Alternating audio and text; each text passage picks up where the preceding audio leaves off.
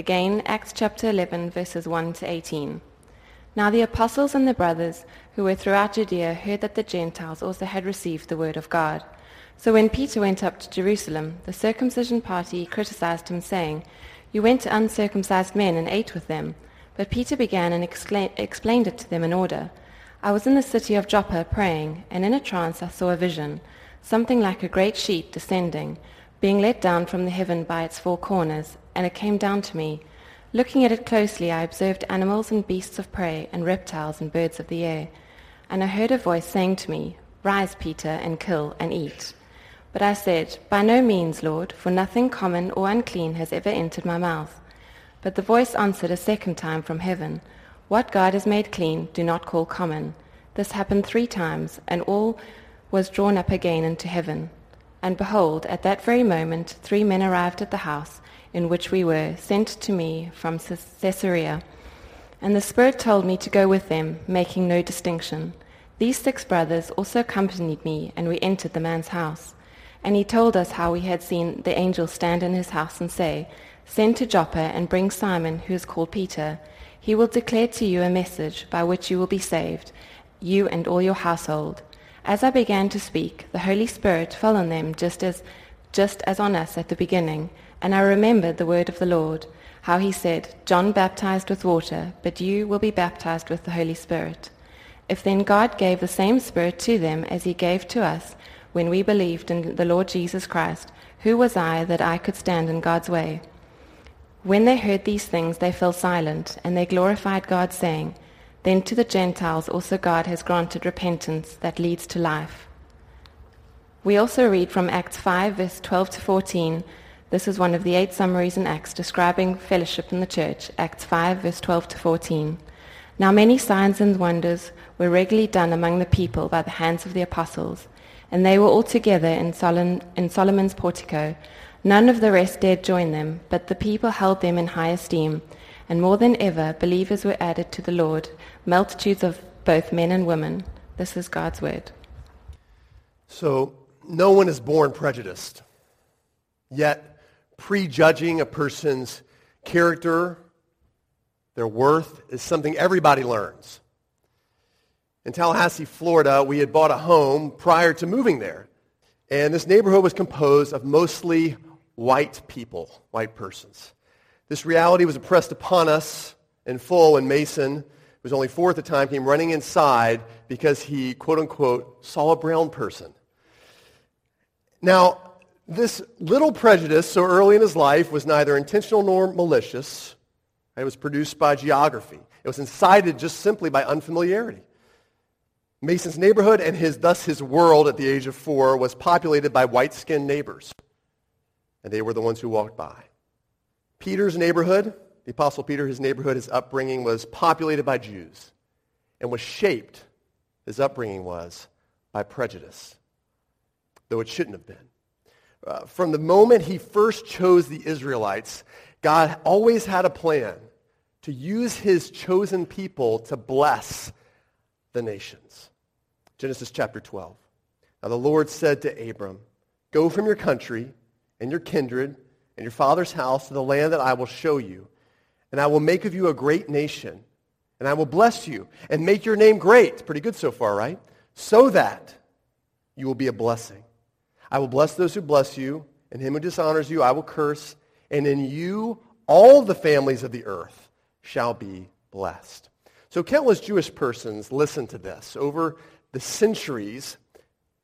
Particularly we see this in the Old Testament. And then what they hear is, "Great nation, blessings, make your name great." Right? That's what I would want to hear as well. We see this throughout the Old Testament. The focus is on, we are great. So God, when are you going to make us more great? We are blessed. So Yahweh, when are you going to show us those tangible blessings that you promised in the beginning? It becomes all about us. In fact, with the exception of the post-exilic era and the wayward King Solomon, the laws the Jewish people take most seriously are the ones that make them distinct from other people. Not to eat what they eat. Not to worship where they worship. Stay away, let's stay separate. Now, Acts chapter 11. It's a summary of a much longer Acts chapter 10. So I'm trying to give you the Reader's Digest version here.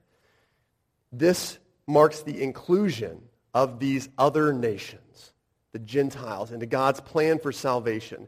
And it's so important that Luke shares it twice in chapter 10 and once again in chapter 11. Now, I'm all for parents who instruct their kids to obey first time. All right? You know, when you say something, pay attention and do it first time. That's the whole idea when you're parenting from ages, 3 to 6. But then they get to 6 and 7, and you kind of give up on a lot of that, to be honest. I'm all for it. If God has you do it all the way through age 12, God bless you, you're a better parent than I am. We have definitely reverted to the 3 times principle, something like, hey. And that's often when our kids kind of get it. I think God, ever the loving parent, is if our Father is saying to his kids here in Acts, hey, 3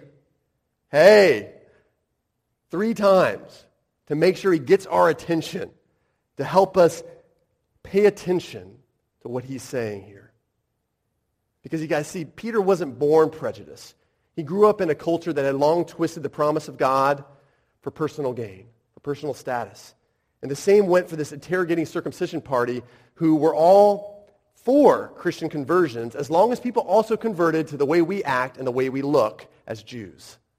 Right? So as long as if you convert to Christianity, that's great. But also convert to our dress, our style, our way of worship. That would make us most comfortable. Peter grew up being able to hear little else from the promise of Abraham other than the stuff that affected him. Right? You are God's chosen. You are blessed. Your name with this people is great. It's kind of like winning a prize. Who here has ever won a prize over $100 in worth? I know someone recently who won that great Esso prize, right? The famous Esso prize that we all compete for and get multiple gallons of gas for. And that's fantastic. The moment you hear of it, you don't care how you won or whom you have to share those winnings with. What do you care about? How do I collect my prize, right? And how much did I get? Peter's in that predicament. He can only hear when he hears the riches of the promise to Abraham about God's chosen people. How does it affect me? How is it about me? So he needed to hear the Lord Jesus say, hey, Peter, hey. So Jesus confronts him first in a vision in which he speaks this parable about unclean animals. But really it's about those he's judged as unclean people. Hey, Peter. Then the Spirit tells him to get up from this vision, drop what he's doing, and go down to these prejudged outcasts who show up knocking at the door. Hey, Peter. Then one of those prejudged people named Cornelius says, he's been visited by an angel, was directed to Peter, and would hear from him some message that would save him and his whole household. Hey, Peter, I'm trying to tell you something here. I'm trying to show you something about not only my plan for salvation, but about your own heart. And that is that prejudice runs deep. If Peter needed to hear 3 times, and Luke repeated it 3 times, we need to dedicate an entire Sunday to address the prejudice that runs right through the middle of our own hearts and even through our church. Now, I think all of us are on board with the vision of an Ephesians 2 church, that vision of no matter the difficulty, we want an inclusive community, people of every race, of every tribe, every tongue, gathering together to sing God's praises and grow through his word. That's what we want. And all of us be like, yes, amen. The problem I think our text addresses is this. We wish to be corporately inclusive, but remain personally exclusive. So when we talk about the church, we talk about groups, we're all about yes, diversity, more different kinds of people, but in our personal relationships, are we willing to pay the sacrifice needed to be inclusive of all different kinds of people? We won't find the strength, the courage, the perseverance to take these sacrificial steps on our own. They can only be found in the person of Jesus Christ, who is radically inclusive and made the sacrifice necessary to make inclusivity possible for us in our relationships. So here's the message this morning in a nutshell. If you remember nothing else, remember this. Jesus forges the strongest bonds between me and an unlikely friend. Jesus forges the strongest bond between me and an unlikely friend. Let's talk about how he did this and how he still does this today through our passage, including like Jesus. Jesus calls no one common. Have you ever noticed that when Jesus talks about God loving everyone or God loving sort of universally, he's always referring to God the Father. For instance, John 3:16, right? For God so loved the world. He's talking there about God the Father. God loves everyone. He loves the whole world. Or Matthew 5:45, the Father in heaven makes the sun rise on the evil and the good. He sends rain on the righteous and the unrighteous. That's the Father's umbrella-like, comprehensive love. When Jesus speaks love, it's rarely general, but almost always specific. When Jesus speaks love, it's when a rich man foolishly claims he has perfectly kept the 10 Commandments throughout his whole life. And Mark tells us that Jesus, looking at him, loved him. Jesus so admired the personal gift of a really nobody of society and intrudes his dinner conversation that we're told that anywhere the gospel would be shared, her story would be told. When on the cross he looked out, he made sure to find his mom, a son to care for her, and to find a disciple, a mom, to nurture him. The Apostle John so understood Jesus' specific love for him that he defined himself as a disciple whom Jesus loved. Jesus made John feel like the only disciple in the room.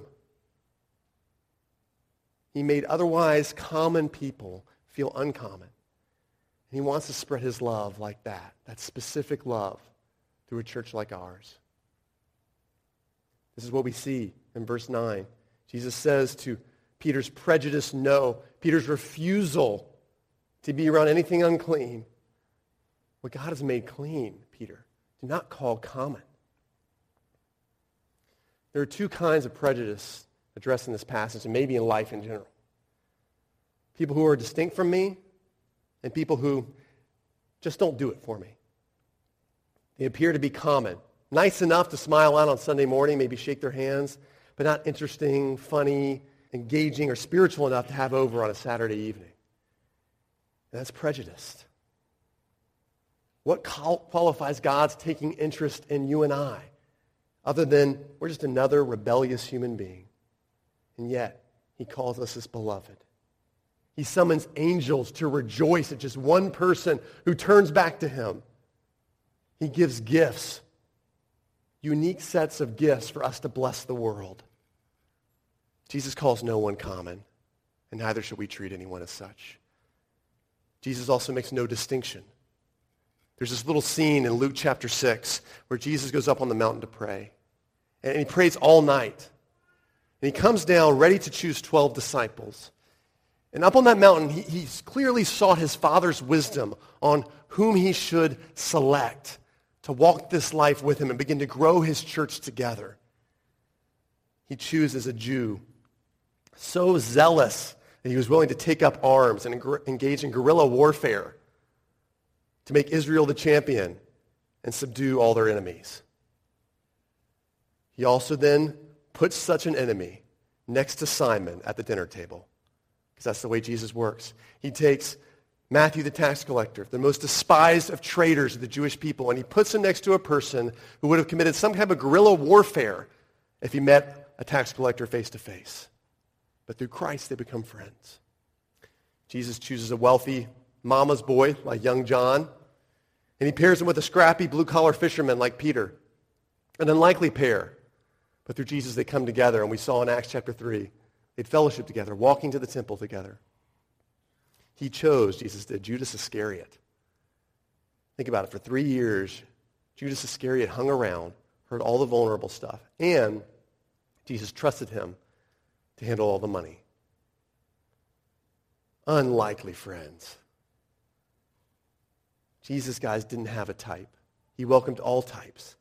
And so through the Holy Spirit, Jesus says in verse 12 to Peter, make no distinction. Paul says later in Galatians 3, 27 through 28, for as many of you who were baptized into Christ have put on Christ. There is neither then Jew nor Greek, There's neither slave nor free. There's neither male nor female. You are all one in Christ Jesus. Everybody is a first-class, loved child of God who trusts in Jesus. We've got to do away with these distinctions. Guys, churches, though, grow more quickly in breadth by targeting a type of person. It's called HUP, a homogeneous unit principle. This is a real term, by the way, that churches have used in the 20th and 21st century to grow their church. In fact, there's a prominent evangelical denomination, I'm not going to mention which one, that utilizes the HUP principle. And so, by figuring out who's the same, who's most similar, they plant only white churches, black churches, Chinese churches, Korean churches, Mexican churches, Haitian churches, and so on and so forth. Because this is how a church grows more quickly. And before we object, we can see that it has benefits. That's the dilemma, right? It has benefits with respect to the Great Commission. More people reached more quickly if you get people all of the same type. It doesn't necessarily mean the quicker way is God's way, nor is the bigger church the biblical church. The heterogeneous church is composed of individuals who consciously refuse to settle for their type. People who say, I'm not just going to befriend, I'm not just going to reach out to, I'm not just going to shake someone's hand or have coffee with my type, but instead look for, talk with, work with, live with people who look and act differently from them. We might grow more slowly in breadth because of that, but we'll also grow steadily in depth in relationships. This, though, guys, presents a problem for God. Christian Smith, who's a world-class sociologist and also happens to be an expert in churches and church growth, he says, the less distinct the boundaries and the more types in an organization, there's less cohesion to build together something meaningful, right? Because we share less in common. Makes sense, right? Since there's less agreement on what's ultimately meaningful, there's only so much that we can do together the more types of people we try to include. But this also works against the world, doesn't it? And every organization who loves tolerance and celebrates tolerance at all costs. So who, for instance, has seen this bumper sticker before on people's cars? All right? The bumper sticker says, coexist. The C is Islam's crescent moon. The O conveniently has a peace sign in it. The E includes this little arrow and a little plus sign for male and female. The Star of David is substituted for the letter X. The I is a Wiccan totem pole. The S is a yin and yang from the Taoist Chinese philosophy. And finally, carrying at the end, a T represents the cross of Jesus Christ. I was gazing at one of these bumper stickers a little too long a few weeks back in the parking lot at Hurley's, just sitting there, when this woman whose car it was affixed to approached me and says, hey, you like my bumper sticker? One of those moments I clearly stared too long. And she actually then asked, do you like my sticker? And so I replied, do you think that's possible? What it says. She says, honestly, like for any religion that stresses love of their fellow human being, yes, I think it's possible. I thought about it for a minute. I thought, I think it is too. We can at least coexist. But I pressed her a little further, as I'm wont to do. Hopefully not sounding like a jerk, but I pressed her a little further and said, but can we co-build, co-produce, co-contribute to something that's much bigger and greater and that's going to outlast us? Can we do that? Can we co-do those things? Even she had to admit, no. There's too much disagreement about what's important, what's lasting, whose scriptures are we going to believe in. To build all that stuff, it's not possible. She's right. Take for an organization built to address human suffering, all right? Should the suffering person be visited, right, at the hospital? Should the laws be enacted by government? Should certain laws be enacted to provide government assistance to suffering people? Should that person receive prayer? And if so, about what? Would that person be administered their last rites? Because from my point of view, salvation is still conditional, and you need those last rites before you maybe die. Should we pray for healing? Because that sort of thing still happens today, or it doesn't. Should we only pray for healing? Like, is suffering always and only bad? Or can it be used for good? Can it be used transformatively to grow a person's life and expand their love for God? People don't agree on all these questions. And yet this is the way we can build a group of people to minister to suffering people. So what then is an organization that's both inclusive of all types, but distinctive enough to build, to produce, to contribute to something that's far bigger and will far outlast us? This is the brilliance of the church founded by Jesus Christ. He gives us his very best gift to share between one another, with one another. In John 15 and 16, Jesus told his disciples, that he would not abandon them, but he would leave God the Holy Spirit.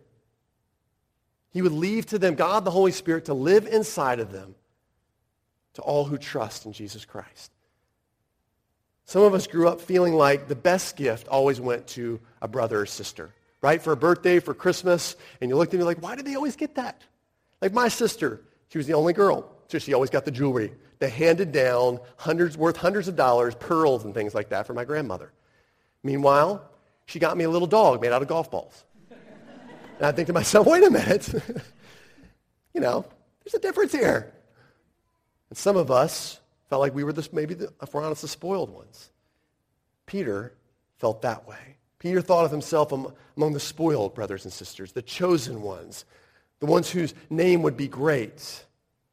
But he was wrong. Verse 15. Let's read there. As I began to speak, the Holy Spirit fell on them, just as at the beginning. And I remembered the word of the Lord, how he said, John baptized with water, but you will be baptized with the Holy Spirit. If then God gave the same gift to them as he gave to us when we believed in the Lord Jesus Christ, who was I then that I could stand in God's way? Who was I to stand in God's way when the Holy Spirit is for everyone who would trust Christ? The same shared precious gift. 1 Corinthians 12:13 puts it this way, for in one Spirit we were all baptized into one body, Jews or Greeks, slaves or free. We see that theme again. All types, and all were made to drink of one Spirit together, the same pool. It's all a communal cup that we're passing around of the Holy Spirit. So his showing up in my preaching is neither better nor worse than him showing up through Alina's dancing, through Ruth's hug, through Neil's encouragements, or through Jeff's serving. It's all the same Spirit, producing beauty through different gifts. The gift is also necessary for meaningful contribution, but it can never be claimed by one person.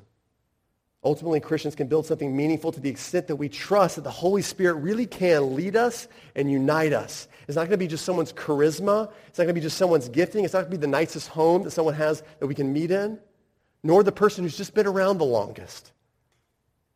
We have to believe and trust that it's going to be the Holy Spirit that unites us and leads us, and we can actually keep in step with him. He can do it. He can be trusted because he loves us. Jesus is also the strongest bond between me and an unlikely friend because Jesus can change minds. Jesus can change minds. The Apostle Paul once said that the more often and the more clearly that you seek, consider, think on, and behold Jesus, the more that we change. The more that we change as Christians, the more that our thinking changes about other people, including our neighbor. Even over deeply held and long beliefs. Look at verse 18. When they heard these things that challenged their beliefs, things they never heard before, things they thought, that is crazy what this guy is saying. But when they heard that Jesus had done it, and that he sent his Holy Spirit to unite them, they fell silent. Their mind was changing.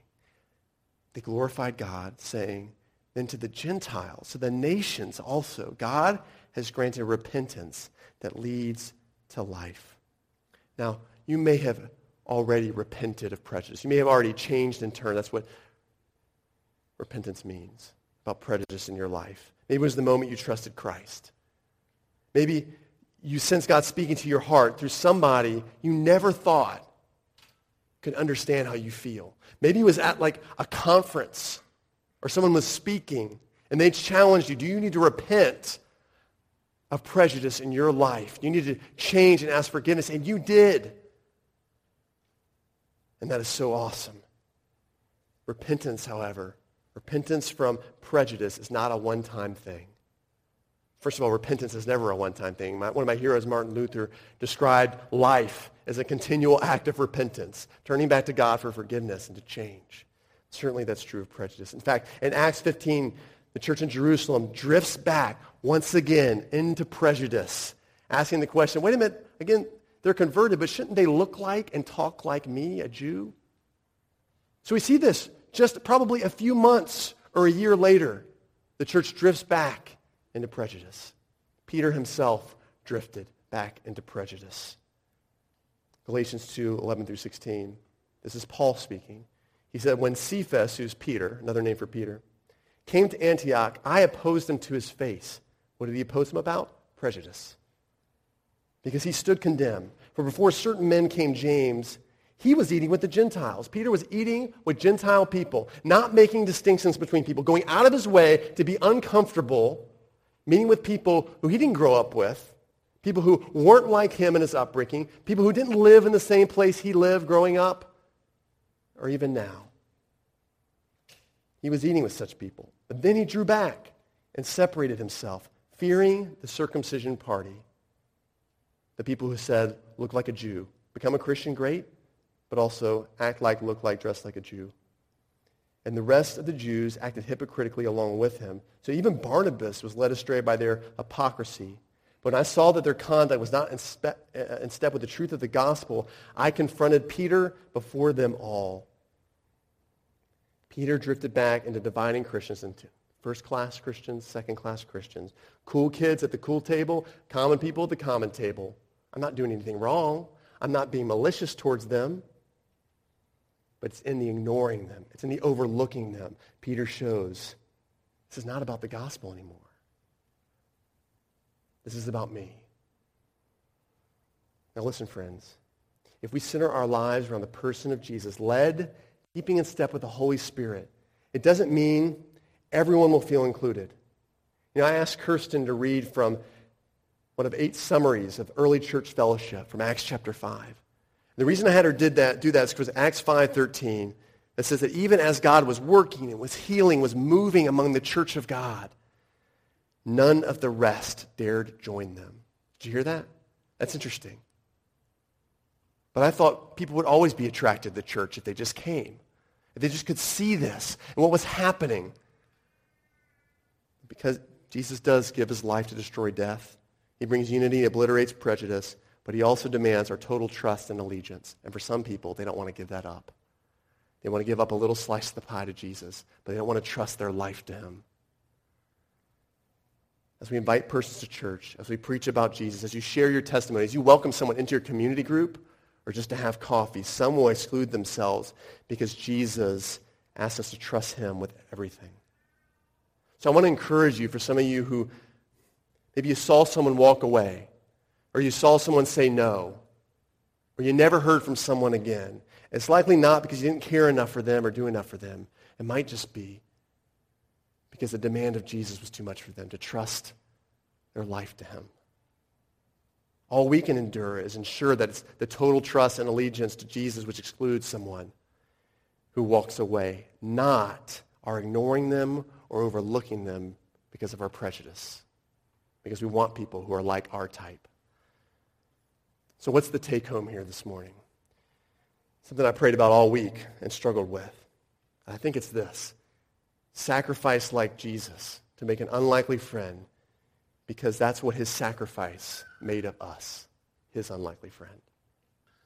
More practically, each of us can start by making one inclusive sacrifice this week, today even, an invitation for a meal, an asking and more careful listening to someone's story.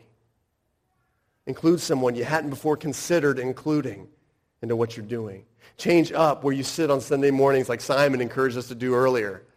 Change up where you sit. I see some of you doing that this morning. That's awesome. Do the next thing in somebody else's comfort zone, not in yours. These are all ways we can take that next step, that next sacrificial step, because it's going to require sacrifice. And I get, by the way, it's hard enough to be a good friend to our current ones, to our current friends. Some of us are single moms or mothers of young kids just trying to get by. Some of us are parents who are trying to keep up with our kids' extracurriculars when they get a little bit older. Some of us are staffers who miss home, try to get out, mostly for braais with each other. Some of us are English who only express ourselves at their local pub or over tea at Paperman's. Some of us are Caymanians who prefer their fish Cayman style, but you don't have to tell anybody that. You want them to assume it because they should know, right? Only through the power and example of Jesus Christ crucified can such a sacrifice go from theory to possibility. Because that's what Jesus did for us, sacrificing himself, looking on us, saying, I should not be with them.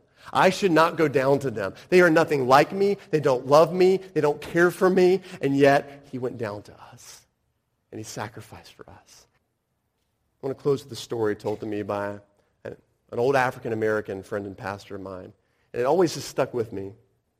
It was his third or fourth year in ministry, and he gets a call from a prominent white Christian leader asking to go out to lunch with him.